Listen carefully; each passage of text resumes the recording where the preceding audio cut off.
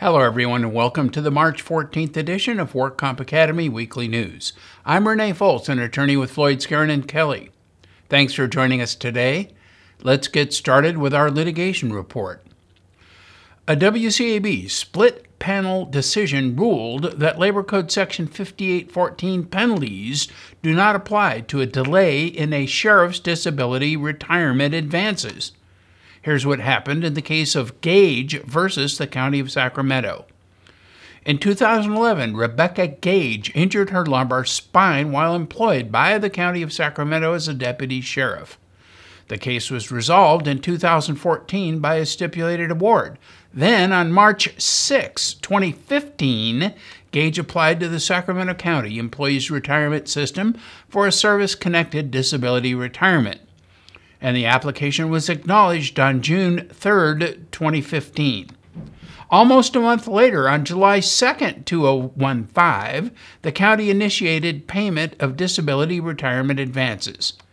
Gage then claimed that the county's delay in initiating disability retirement advances entitles her to recover a Labor Code Section 5814 penalty.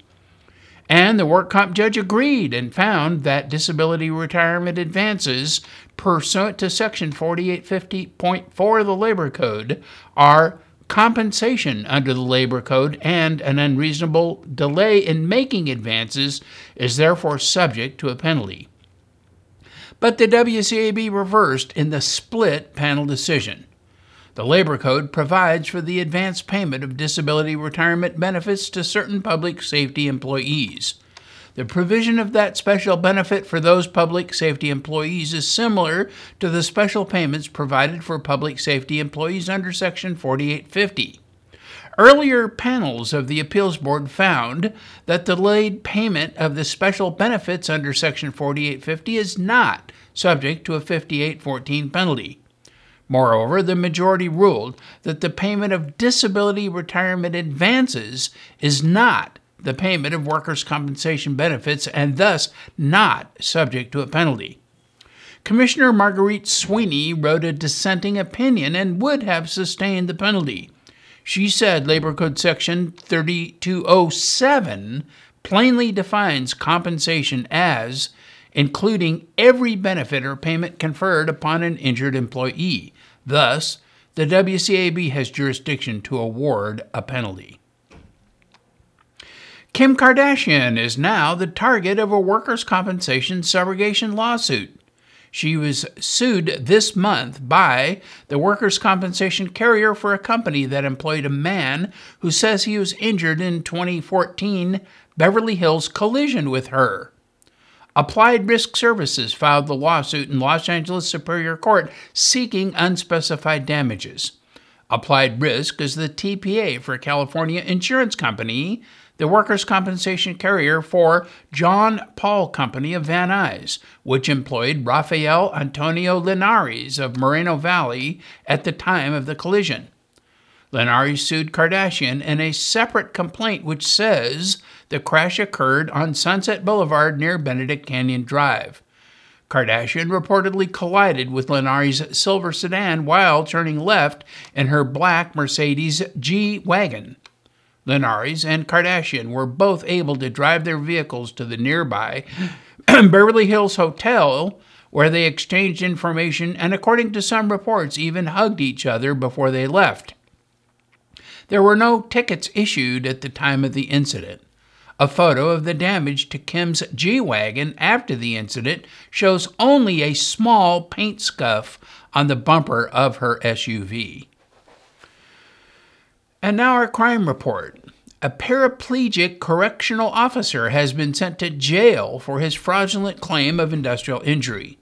John Smiley and his wife Cynthia Biasi Smiley were sentenced to 240 days in county jail, 5 years formal probation, and ordered to pay more than $38,000 in restitution to the State Compensation Insurance Fund.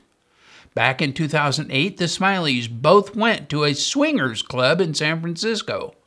But after an argument ensued with a fellow patron, the Smileys left the club. As they walked to their car, John was shot in the back by the same male who had threatened him after he had had relations with his wife inside the club. John Smiley was rendered a paraplegic as a result of the shooting. The Smileys told the police that they did not recognize or know the male or female and had never seen either of them prior to that night. Approximately 11 months later, the story changed. John filed a claim for workers' compensation benefits, and Cynthia filed a lien for workers' compensation benefits based on her care of her husband, and John also filed for an industrial disability retirement with CalPERS. The Smileys testified under oath at a deposition that they could not remember the swingers club they were leaving when the shooting occurred and could think of no reason why the man would have wanted to kill John. They testified that neither of them ever touched, spoke to, bumped into, or danced with either the unknown female or unknown male. John even testified he never looked at the female, even though he told the police after the accident that he had had sexual intercourse with her. In an effort to make the injury work-related, John claimed he recognized the shooter as a parolee he had once transported. However, when questioned by the San Francisco Police Department immediately after the shooting, John indicated the shooting had nothing to do with his work as a correctional officer and that neither of the Smileys recognized or knew the shooter or his wife. John's initial demand to the state fund to settle the case was $4 million, and his wife Cynthia demanded $271,000 for her services as her husband's caregiver during the previous 2 years and indicated this amount was growing every day. And yet another contractor has been sentenced for premium fraud. 47-year-old William Allen Huffman pled guilty to felony insurance fraud and tax evasion charges arising from his ownership of Capital City Construction Company. Huffman falsely reported to his workers' compensation insurance carriers that he had either no employees or very few of them, when in fact he often had several employees. He also paid his employees in cash and failed to collect and turn over the required unemployment insurance deductions to the California EDD. Huffman underreported his payroll by more than $1 million, defrauding his insurance companies, Zurich and Wesco Insurance. Under the terms of the plea agreement, Huffman will be ordered to serve 1 year in county jail, be on formal probation for 5 years, and pay over $300,000 in restitution. After 3 years of planning, an immigrant rights group is set to start a smartphone app for day laborers, a new digital tool to fight fraudulent employers, among other uses.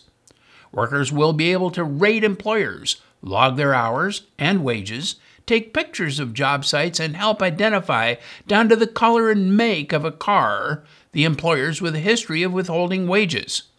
They will also be able to send instant alerts to other workers. The advocacy group will safeguard the information and work with lawyers to negotiate payment. Not mentioned by the app developers is the opportunity for workers' comp carriers to recover lost premium.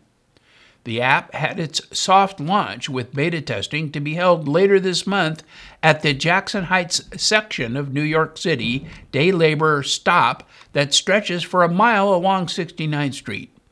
Day laborer centers in Brooklyn and on Staten Island will also be testing the product, which is available in Spanish and English.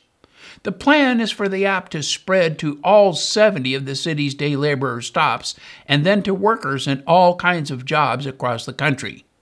The app began as a project of New Immigrant Community Empowerment, known as NICE in Jackson Heights, and then expand in scope when the group's parent organizations, the National Day Laborer Organizing Network, based in Los Angeles, secures more funding. The project has been a collaboration of workers, artists, organizers, lawyers, unions, and academics.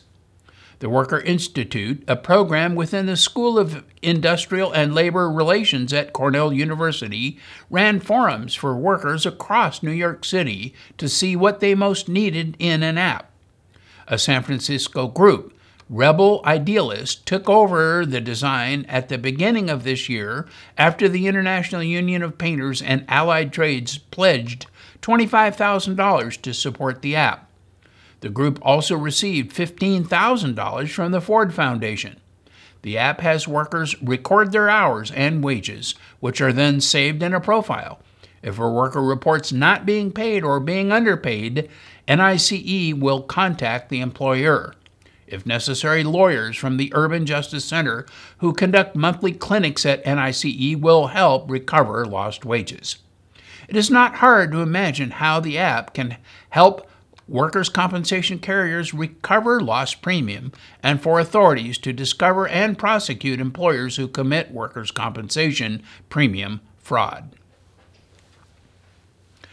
And in regulatory news, the DWC has posted the 2015 Ethics Advisory Committee's annual report on its website.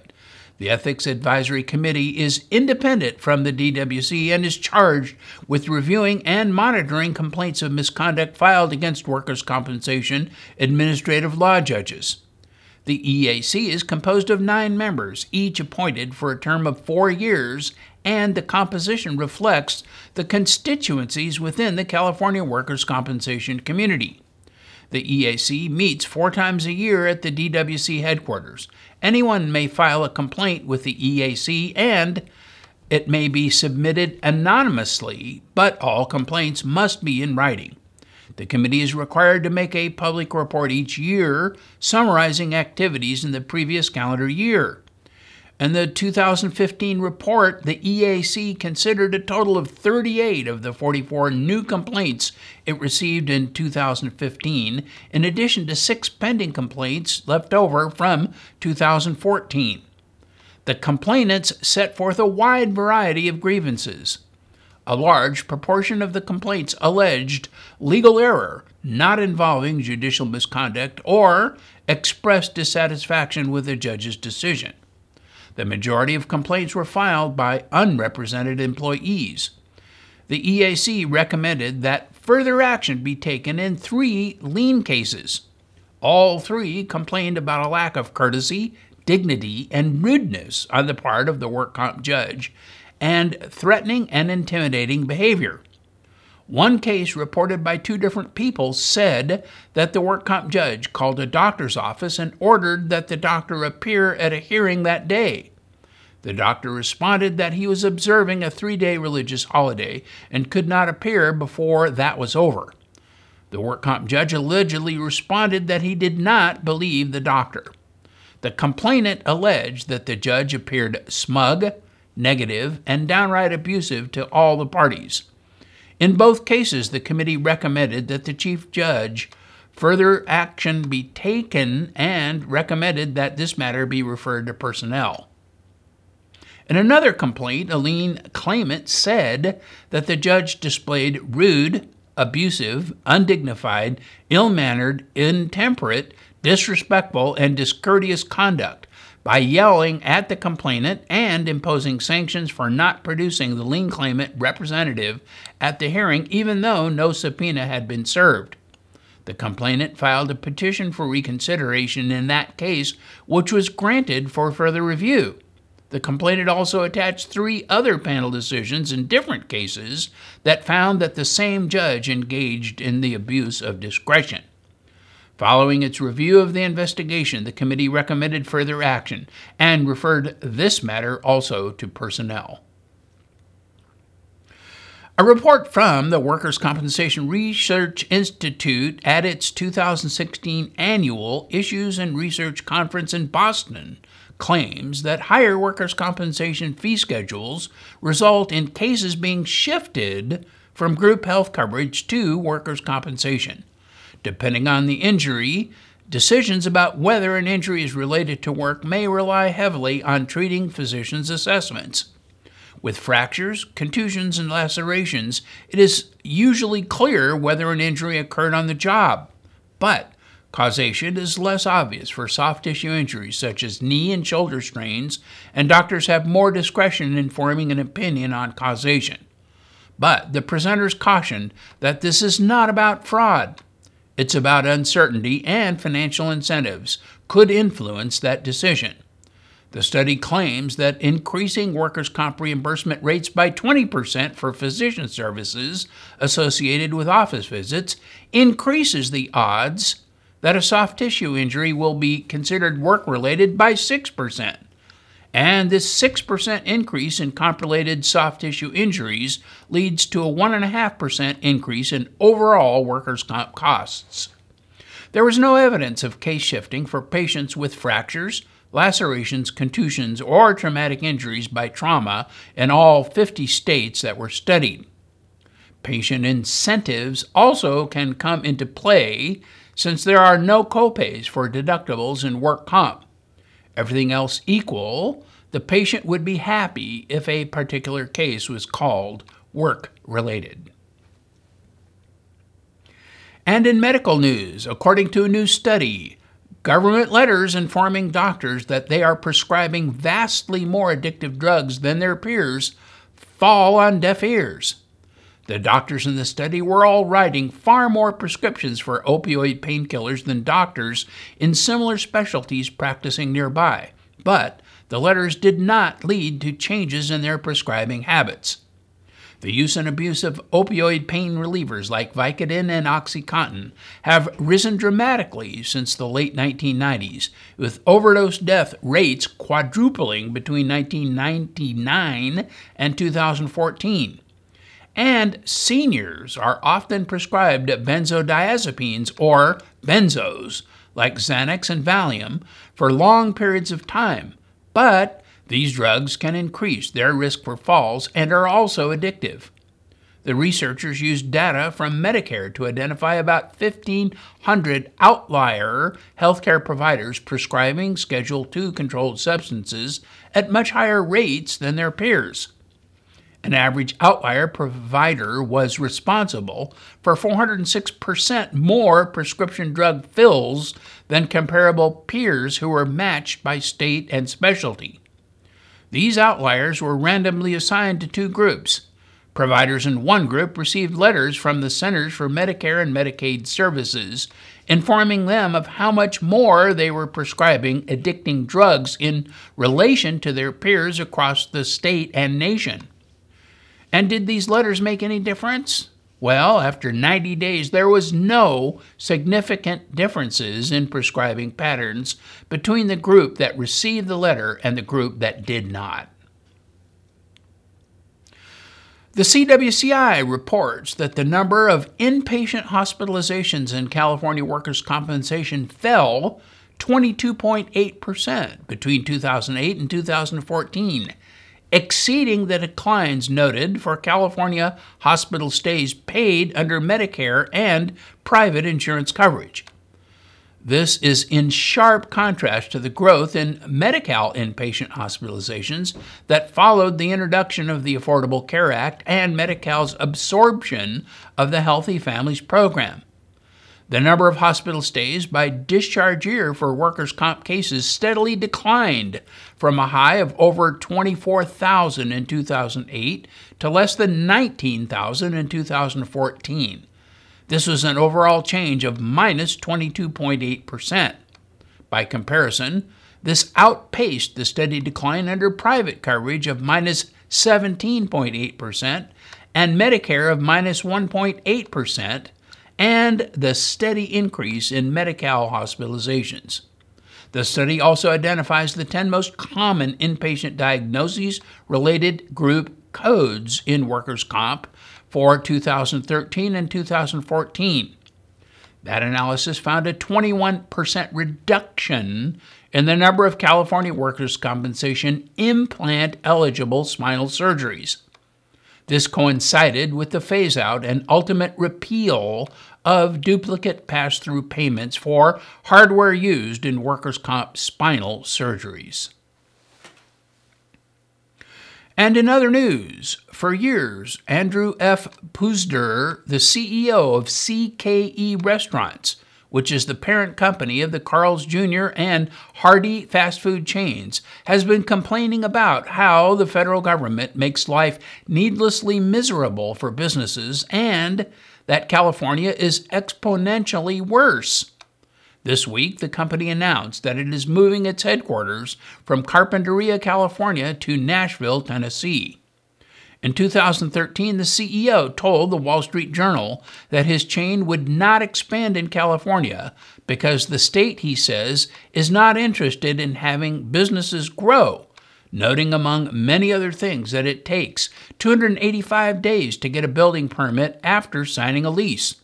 This means the chain has to pay rent for over 9 months plus the time needed to build while not earning any revenues.